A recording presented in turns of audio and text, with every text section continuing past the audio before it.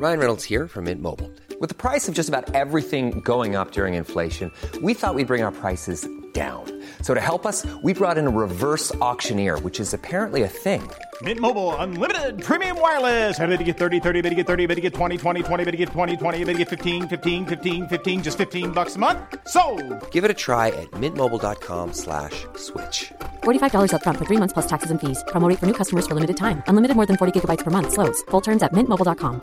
Quality sleep is essential. That's why the Sleep Number Smart Bed is designed for your ever-evolving sleep needs. Need a bed that's firmer or softer on either side? Helps you sleep at a comfortable temperature? Sleep Number Smart Beds let you individualize your comfort, so you sleep better together. J.D. Power ranks Sleep Number number 1 in customer satisfaction with mattresses purchased in-store. And now, save 50% on the Sleep Number Limited Edition Smart Bed for a limited time. For J.D. Power 2023 award information, visit jdpower.com/awards. Only at a Sleep Number store or sleepnumber.com.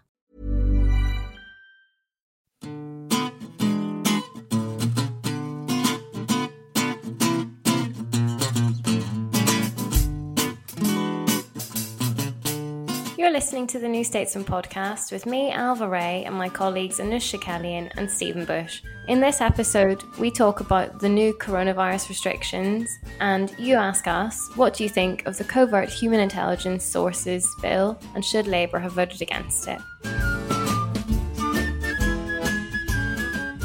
So we're recording on a day when it's been announced that there'll be more lockdown measures for more parts of England arriving on Monday. And already in Scotland, Edinburgh and Glasgow and its central belt will have restaurants, pubs and bars closed from 6 p.m. from Friday.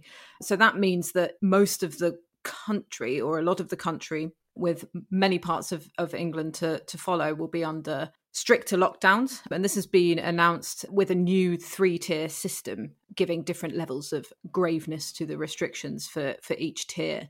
But one of the controversies of these announcements is that it appears that leaders in areas of the north where these measures will have an impact hadn't seemed to have been consulted before the story was briefed and reported on the front page of the Times. Stephen, what implications does the way that this news has come out have for the lockdown measures themselves? Well, I think so. I think the fact of the leaking themselves is kind of like, is outside the control of the government, right? Like, government is this huge thing where loads of people talk to people, and like any kind of consultative process will lead to leaks, which I mean is why, and I mean this with the greatest respect to the Times, you've got a lot of detail that no one had before, but it's why basically it's almost like it's been like every like news outlet's turn to get this scoop about us moving to a more simple system where you're like, oh, I'm in a tier 1 area, I'm in a tier 2 area, I'm in a tier 3 area. Like, everyone has had a version of this scoop, basically. So that's not because of like deliberate leaking, that's just because of the way that like the state operates. What is revealing is this is the first time that most of these local government people have heard of it. And then, so in a way, like the revealing thing is not so much that it leaks to the Times, it's not leaking to the Yorkshire Post, the Manchester Evening News, and when it does leak, it has leaked to some of those outlets. Actually, when it has leaked to those outlets, it's leaked to them via their Westminster end, right? Whereas the reason why this stuff unavoidably leaks is, right, you get like a civil servant consulting on it, and then they say to their mate, "Oh, you'd never guess what I'm working on," and then their mate, like, you know, goes for a scone or something with the political editor of a current affairs magazine, and they go, "Oh, that's very interesting. So what are your plans about lockdown?" And they go, "Oh, well, we're moving towards tiers."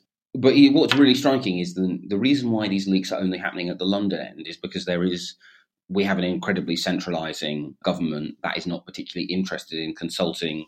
Yeah, I mean, it's not even particularly interested in consulting the bits of local government it directly controls, let alone the bits that it doesn't. I mean, yeah, one of the, like, I think, fascinating sort of political choices is that they're not even providing I'm not saying it would be defensible if, like, they were providing a Rolls-Royce level of briefing and understanding to, like, Ben Houchin and Andy Street, but you would at least kind of understand it from a raw political perspective. This is a kind of more sort of, we just have distaste for local government, and our instinct is command and control. And I think that's one of the reasons. Well, I mean, I guess the big question is, what is in 19 of the 20 areas that have been in lockdown for longer than 2 months, the rates are continuing to climb. And it's not clear why that is, but I mean, it's a bit like what we were saying a couple of weeks ago about like, well, it can't have helped that instead of like doing test and trace, we had like the internal market bill. We didn't extend the transition period. And it's kind of like that, right? It can't help, can it? Logically, it must increase the confusion that the local government, which is really the only like final mile bit of the British state other than the benefit system, is like, what's going on? Tears, first I've heard of it. Yeah, I mean, what you said about control from the centre, I think is really true. And it makes me think that this government is just, again, I know we've spoken about this, but there's such a gap between the myth that it has of itself and the way that it actually acts. So, you know, I know that briefings and leaks and things can happen in all sorts of ways that are beyond the control of the people who actually are in charge of forming or announcing the policies. But it's just so interesting that when these stories come out, it does seem that there's very, very little warning or consultation or just, you know, a sliver of respect for local government and the mayors who will ultimately be in charge of these policies actually being effective. You know, you need their goodwill.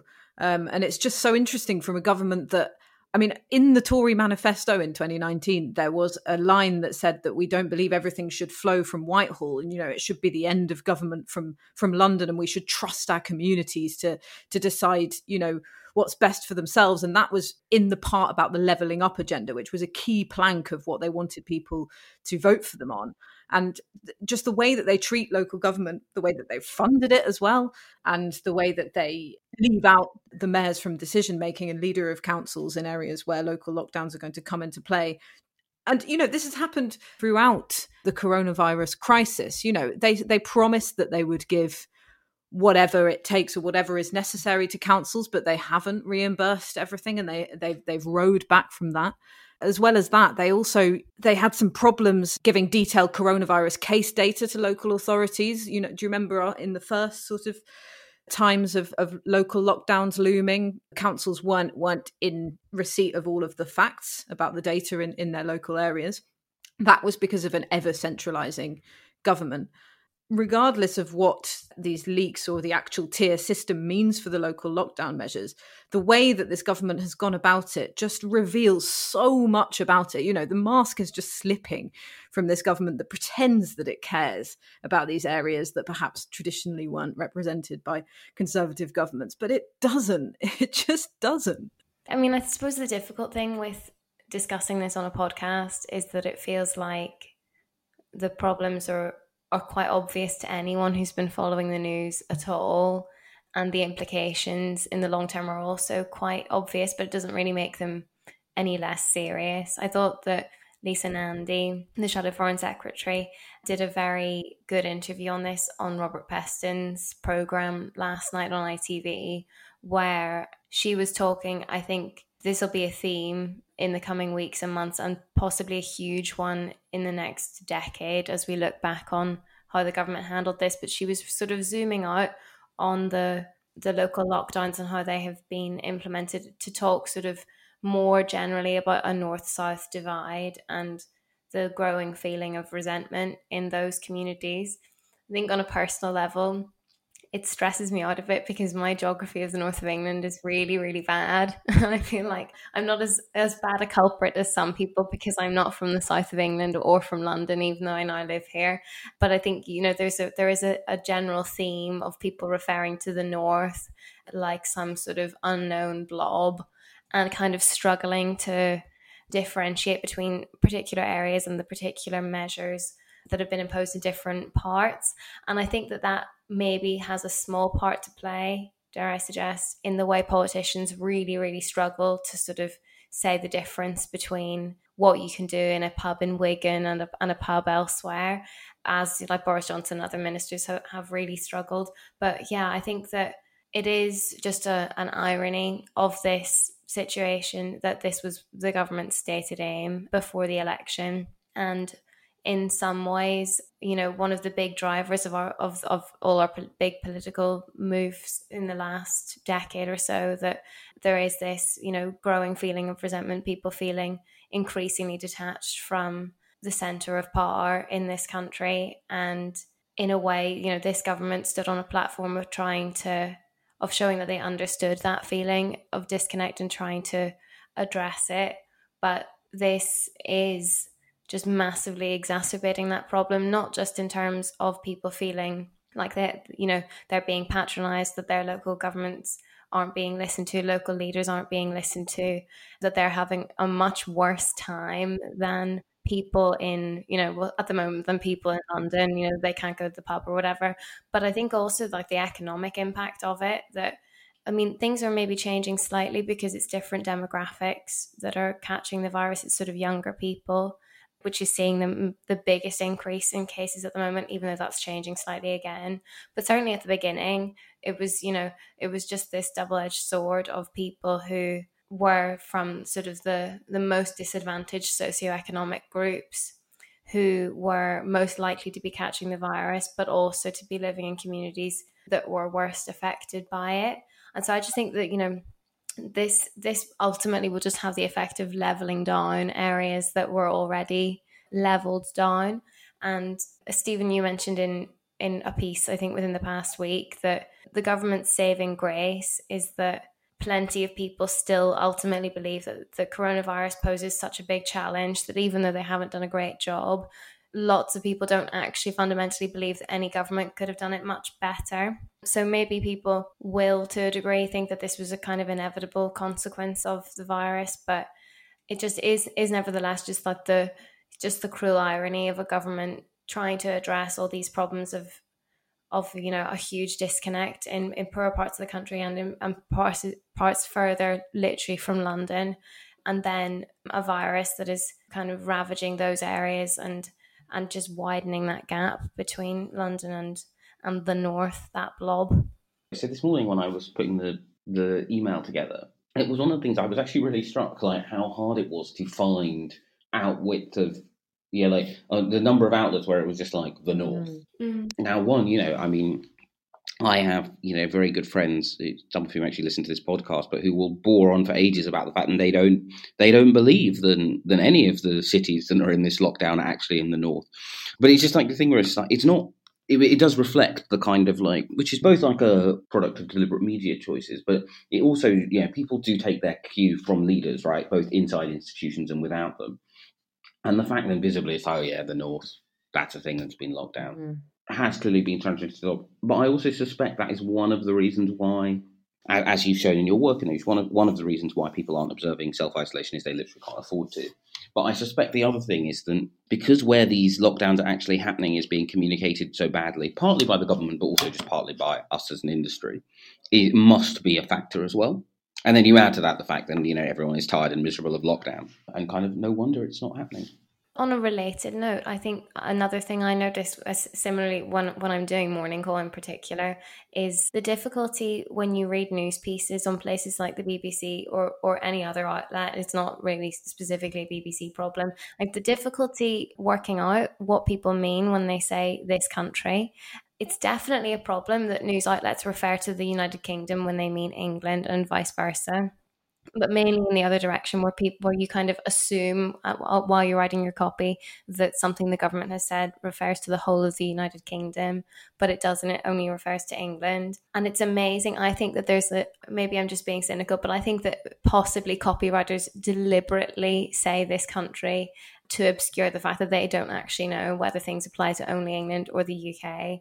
And that, I suppose, is symptomatic of the broader problem, because I know I find it annoying, but I also know that lots of our readers want us to be really specific about where specific rules apply. And certainly I wonder about the way that whether people living in the north also just feel in general like their concerns haven't been amplified to a sufficient degree, because everyone who's reporting on these things is doing so out of London.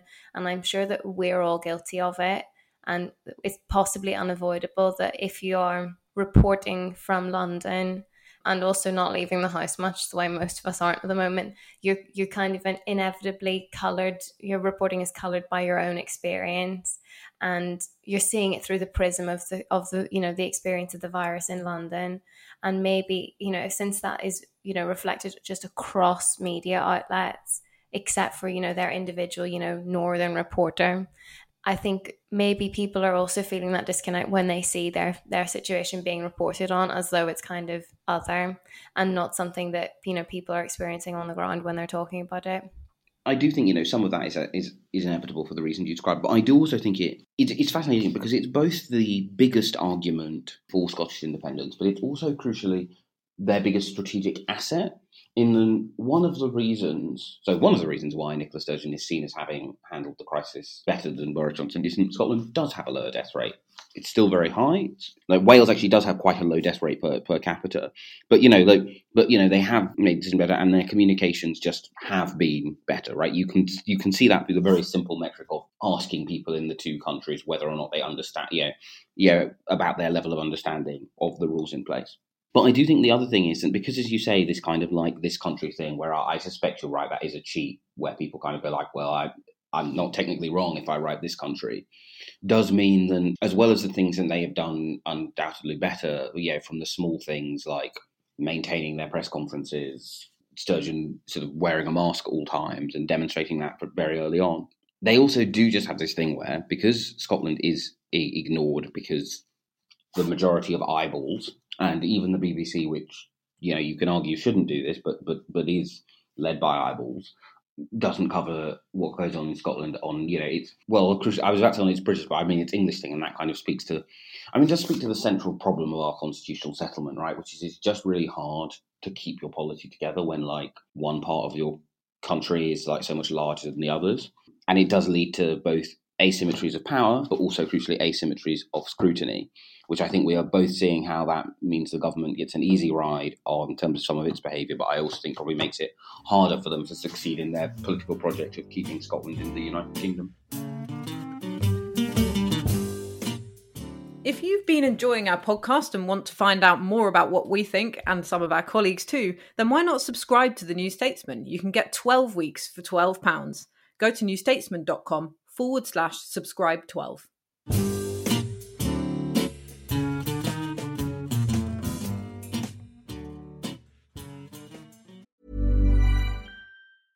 A lot can happen in the next 3 years. Like a chatbot may be your new best friend. But what won't change? Needing health insurance. United Healthcare Tri-Term Medical Plans are available for these changing times. Underwritten by Golden Rule Insurance Company, they offer budget-friendly, flexible coverage for people who are in between jobs or missed open enrollment. The plans last nearly 3 years in some states, with access to a nationwide network of doctors and hospitals. So for whatever tomorrow brings, United Healthcare Tri-Term Medical Plans may be for you. Learn more at uh1.com.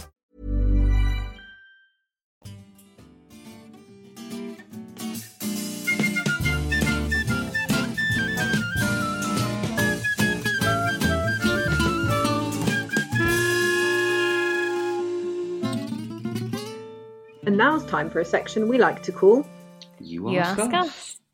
This question is from Jake Pitt. Thanks, Jake. What do you think of the Covert Human Intelligence Sources Criminal Conduct Bill, and should Labour have voted against it? So this bill, I think it was the second reading earlier this week, and I think that it constituted the second rebellion on the Labour benches as well, if that's right. But 20 Labour MPs rebelled against their party leadership and voted against this bill, whereas Keir Starmer wanted them to abstain. Yeah, so this is the purpose of the bill. Basically, there are two arguable headlines on this bill, right?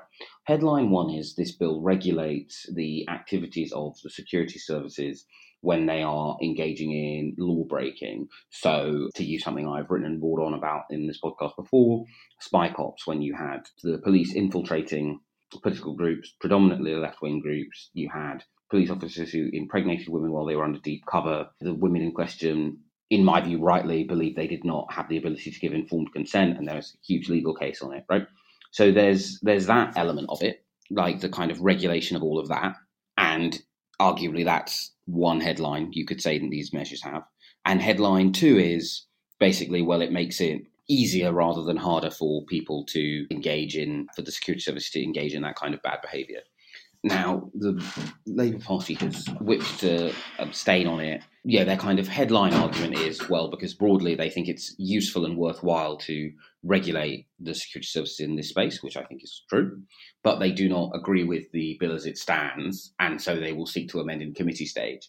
Now, of course, the political rationale is, and they want to be able to have the argument of going, we're not in favour of, criminalising our boys or binding the security services' hands behind their back. We had concerns, which is why and that's that's the actual political argument for it, which I think, in a vacuum, open and shut makes sense.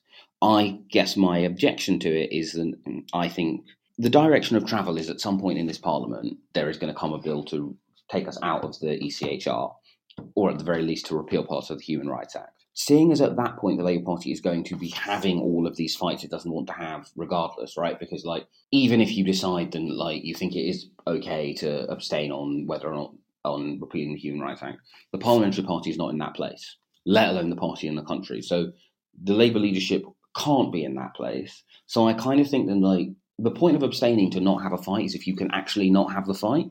Whereas if you're going to have it, you might as well just have it, rather than kind of being we're not having it. Oh yeah, now we're having it anyway. It's sort of my kind of view, but I don't know what you two sort of make of it.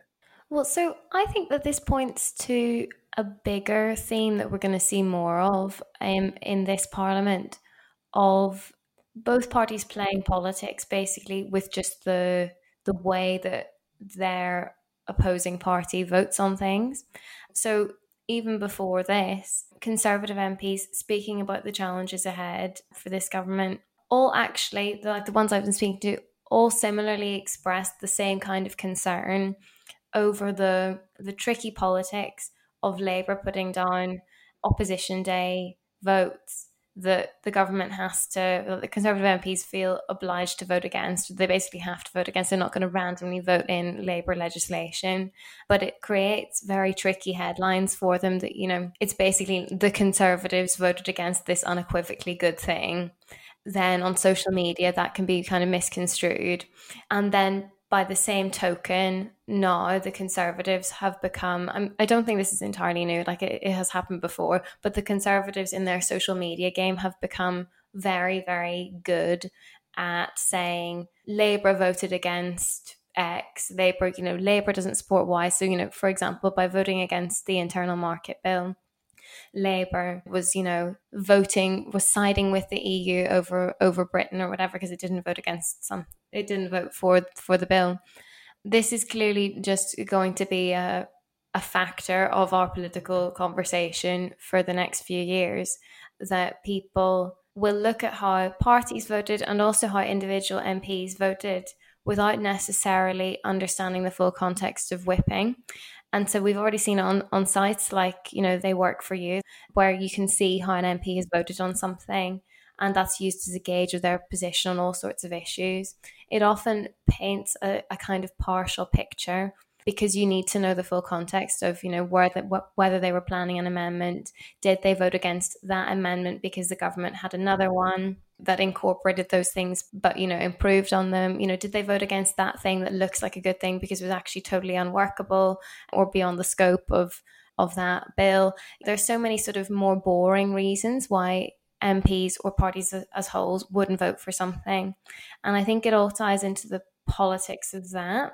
But in this specific case, it's been interesting, Labour members, I know, Labour Twitter is not the real world and not even necessarily the whole of the Labour Party, but people have been having lots of, I think, quite good faith and serious debates about this, because, the argument from the Labour leadership is that you should abstain on this because ultimately, like you were saying, Stephen, ultimately it is a good thing to have legislation on this and to clarify it, but they're not happy with all of it. So they plan on, abstaining and then bringing in amendments later on to improve it.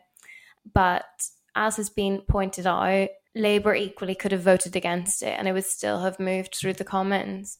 And then they could still have tabled amendments at a later point. So it is actually more about the optics of it. And no one has put it in these stark terms, so feel free to jump in, either of you, if you fundamentally disagree. But it is basically the Labour leadership doesn't want to look like it is not supporting the intelligence services. It's like, that it's being insufficiently patriotic and basically doesn't want to have the fight. That was kind of the impression that I got with this covert intelligence bill, and also with last month's overseas operations bill, which kind of covered sort of a similar theme, about prosecutions for British soldiers who have been serving abroad and sort of trying to protect them from that.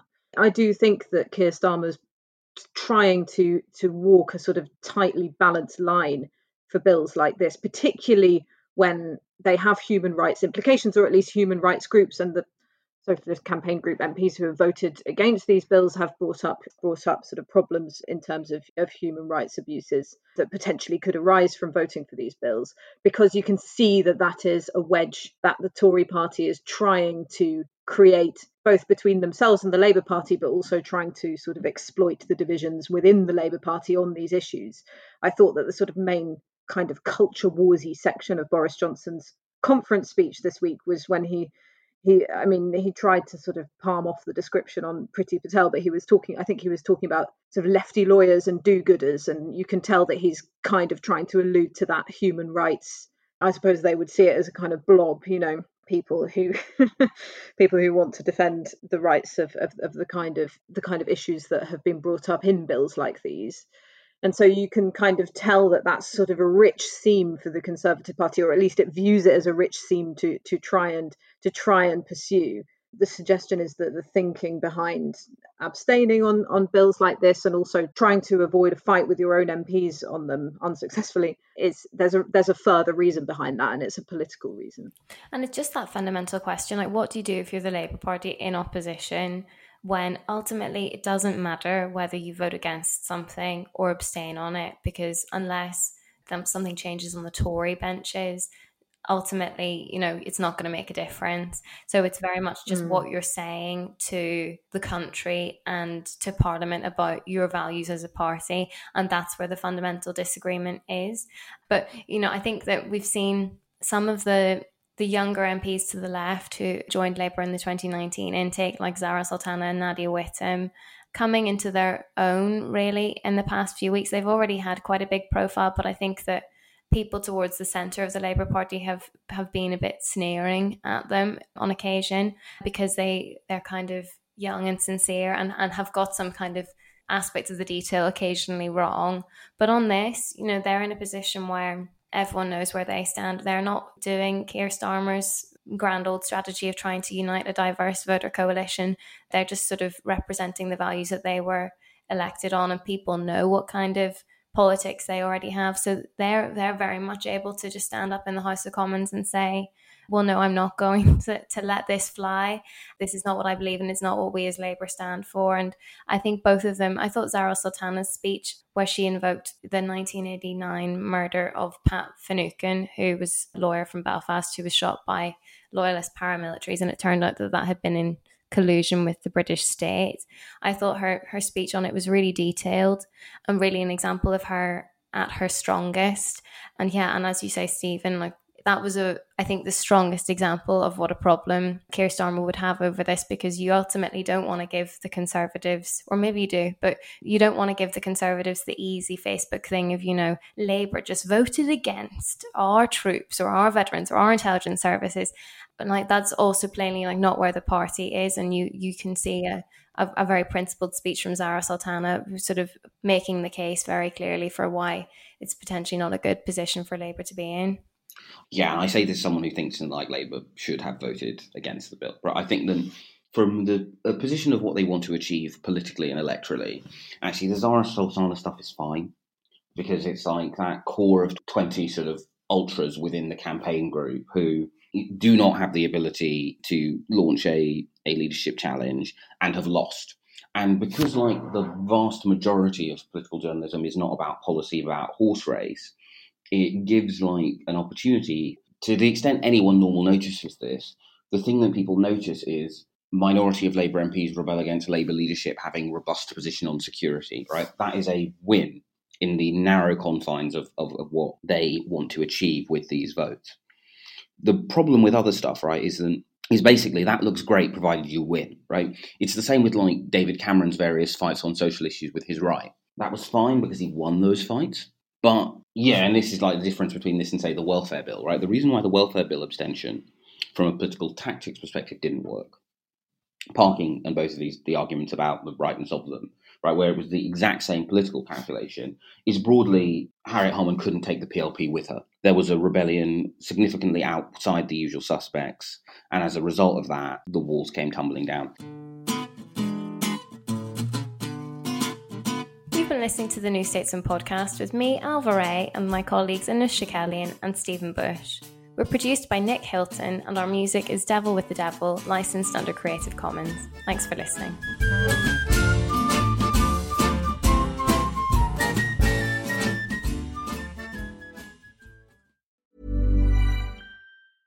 Imagine the softest sheets you've ever felt. Now imagine them getting even softer over time. That's what you'll feel with Boll & Branch's organic cotton sheets. In a recent customer survey, 96% replied that Boll & Branch sheets get softer with every wash. Start getting your best night's sleep in these sheets that get softer and softer for years to come. Try their sheets with a 30-night guarantee. Plus, get 15% off your first order at bollandbranch.com. Code BUTTERY. Exclusions apply. See site for details. Planning for your next trip? Elevate your travel style with Quince. Quince has all the jet-setting essentials you'll want for your next getaway, like European linen, premium luggage options, buttery soft Italian leather bags, and so much more. And is all priced at 50 to 80% less than similar brands. Plus, Quince only works with factories that use safe and ethical manufacturing practices. Pack your bags with high-quality essentials you'll be wearing for vacations to come with Quince. Go to quince.com/pack for free shipping and 365-day returns.